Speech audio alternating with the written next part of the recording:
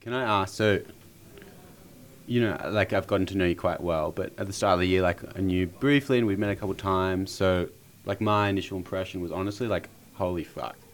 Like every external metric of this guy is just like ticking the box, like great social network, he's the one organizing everything at Bruce, like beautiful, lovely girlfriend, great mates, super sporty, but things like this and what's happened with Bruce Admin stuff, it would have rattled you.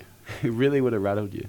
Yeah, no, big time. And I have had a bit of stuff going on with mental health as well. There were some pretty poor times post that. Do you want me to go into it, Burnsy? Well, whatever you're comfortable with. Like, yeah. Do we want to just stop? Yeah. So just as we were saying, through the magic of editing, I think Gus will fix this. Like how have you post? It's been a bit of a tough trot. Yeah. So to say the least. And by no means am I trying to blame everything on Bruce Admin, and that's not all the issues I'm kind of dealing with. I've had some pretty average mental health stuff. I mean, at the start of the year, I was diagnosed with extremely severe melancholic depression. Put on medication. Started seeing a psychologist. Oh wait, we should do content warning for this. We can just put it in the show notes. I think we should. Oh, show notes like the thing before. Yeah. Sorry, sorry. Lovely, yeah. Wait, how do we start again?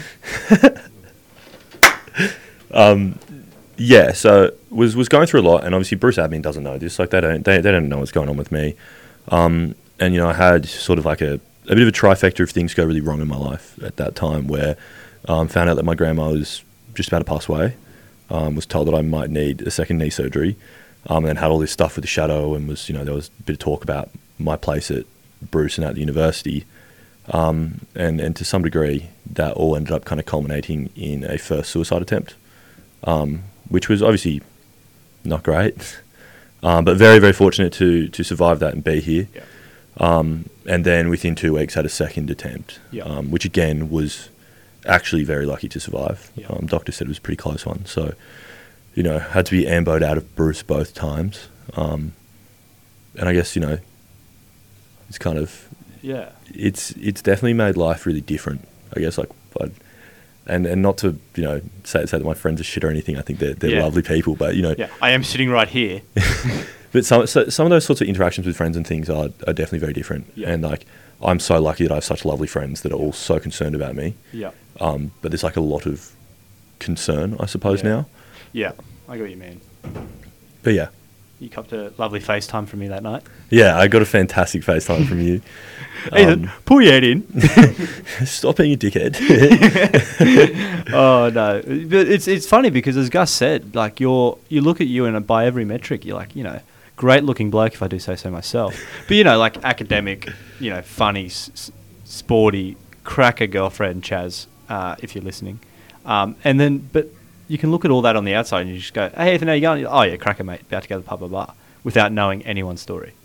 Without someone I wouldn't have been able to pick it if I wasn't so close to you. No, even my girlfriend's dad just said, oh, Ethan, really? I wouldn't have picked that. Yeah.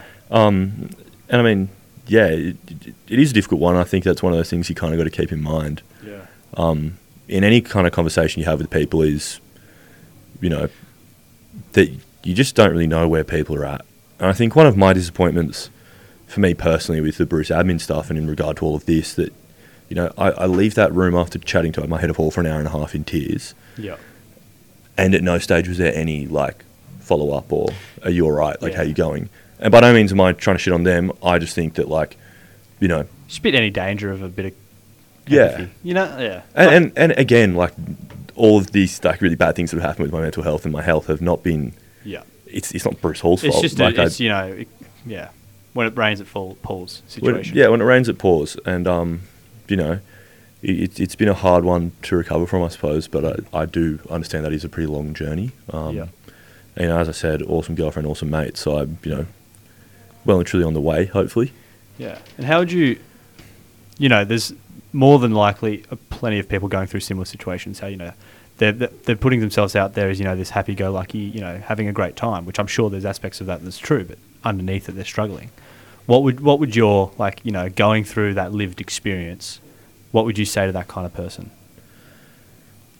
That one of the things I've really learned, which is really important, I mean, obviously first and foremost, if you're having mental health struggles, the best thing you can possibly do is talk to people about this and get some help. And the other thing is as well, you can do that in sort of, when I was younger, I saw a psychologist for like a big portion of high school, but never really opened up. Yeah. I think one thing I'd say is find the right psychologist, like find the person you can open up to. Yeah. Like that's a massive thing. I think, you know, I often just like went to the psychologist just like make mum feel like good that I'm good. You know what I mean? And it was just kind of going through the motions. And I never really benefited from that experience in any way. Yeah.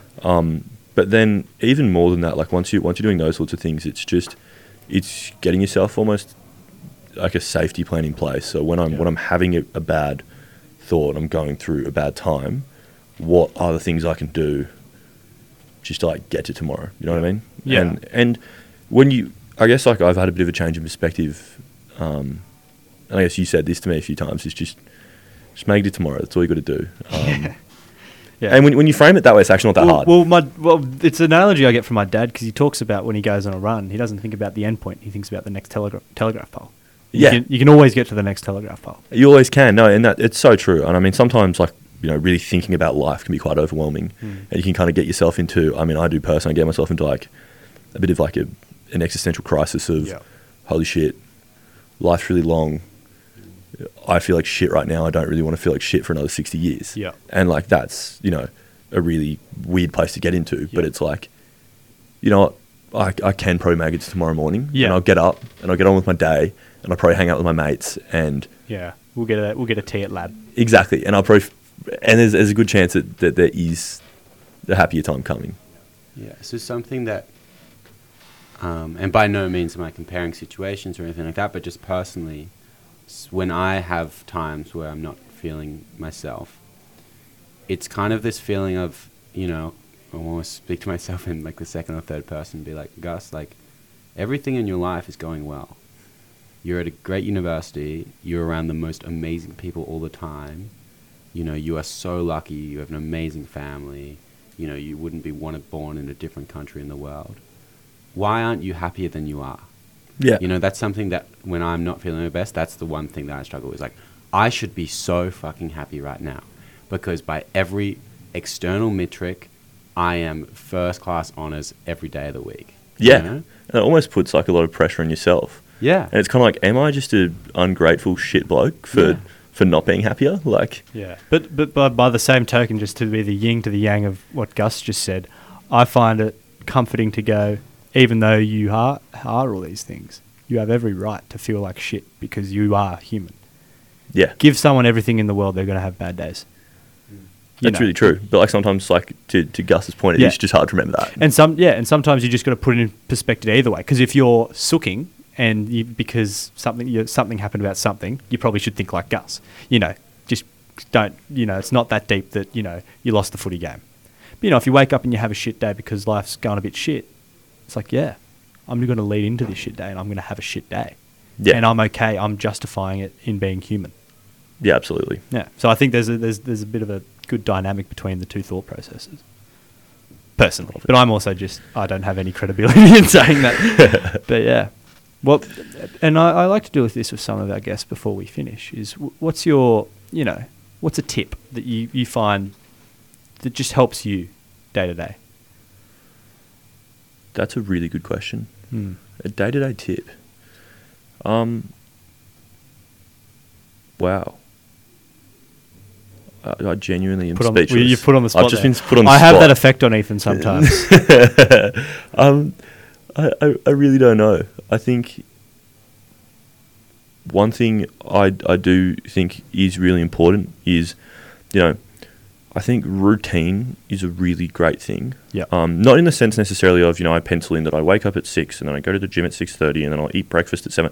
Like not being super drilled into doing the exact same thing every day, but more so just like having like a general, not going to sleep at times that are too different, not waking up at times that are too different, not changing from eating 3 meals Yeah. sometimes than eating one on other days. So having a bit of certainty. Having some certainty in your life can actually, I don't know, for me personally, I found that's really good. And even like, you know, I love playing video games, but I shouldn't do them first thing when I wake up, because that's not what I usually do. So that can kind of like throw me a bit out of whack. Yeah. So a balanced routine, would you say? Like a balanced routine. And yeah. And also just to, before we finish, for anyone listening who is struggling, there are things in place, especially on campus. There's a lot of places you can reach out to. You've got Lifeline, which is a crisis support centre, and you've got headspaces all over Canberra. So support is out there, and it's the bravest thing you can do is get it. Absolutely, to be honest. Yeah, couldn't agree more. Yeah. You got anything to say, Gus? Well, no, like, yeah, I think my impression is just like, you are the perfect example of like, this can really happen to anyone. It just happens to anyone. But just thank you, man. Like, that takes so much to be here right now and talk about what you're talking about. So thank you. No worries. Thanks for giving me the opportunity, guys. Like, yeah, no, like it is really, really powerful having someone like you come on. And like, you're one of my nearest and dearest friends. And, you know, it's obviously a hard situation, but, you know, when I think of you, I think, fuck me. God, I love that man. Like, and the things you're going through to, you know, to still be able to have that cheeky little grin on you. Yeah. Very lucky to have you, mate. I'm very proud to be your mate. Oh, thank you so much, guys. Me too. Right. I love you guys. Always a pleasure, never a chore, as always. Yeah, I think that's it. I think I'm pretty happy with that. All right, brilliant. Right. Many thanks. Yeah, thanks for coming. Hope the listeners enjoy. Yeah.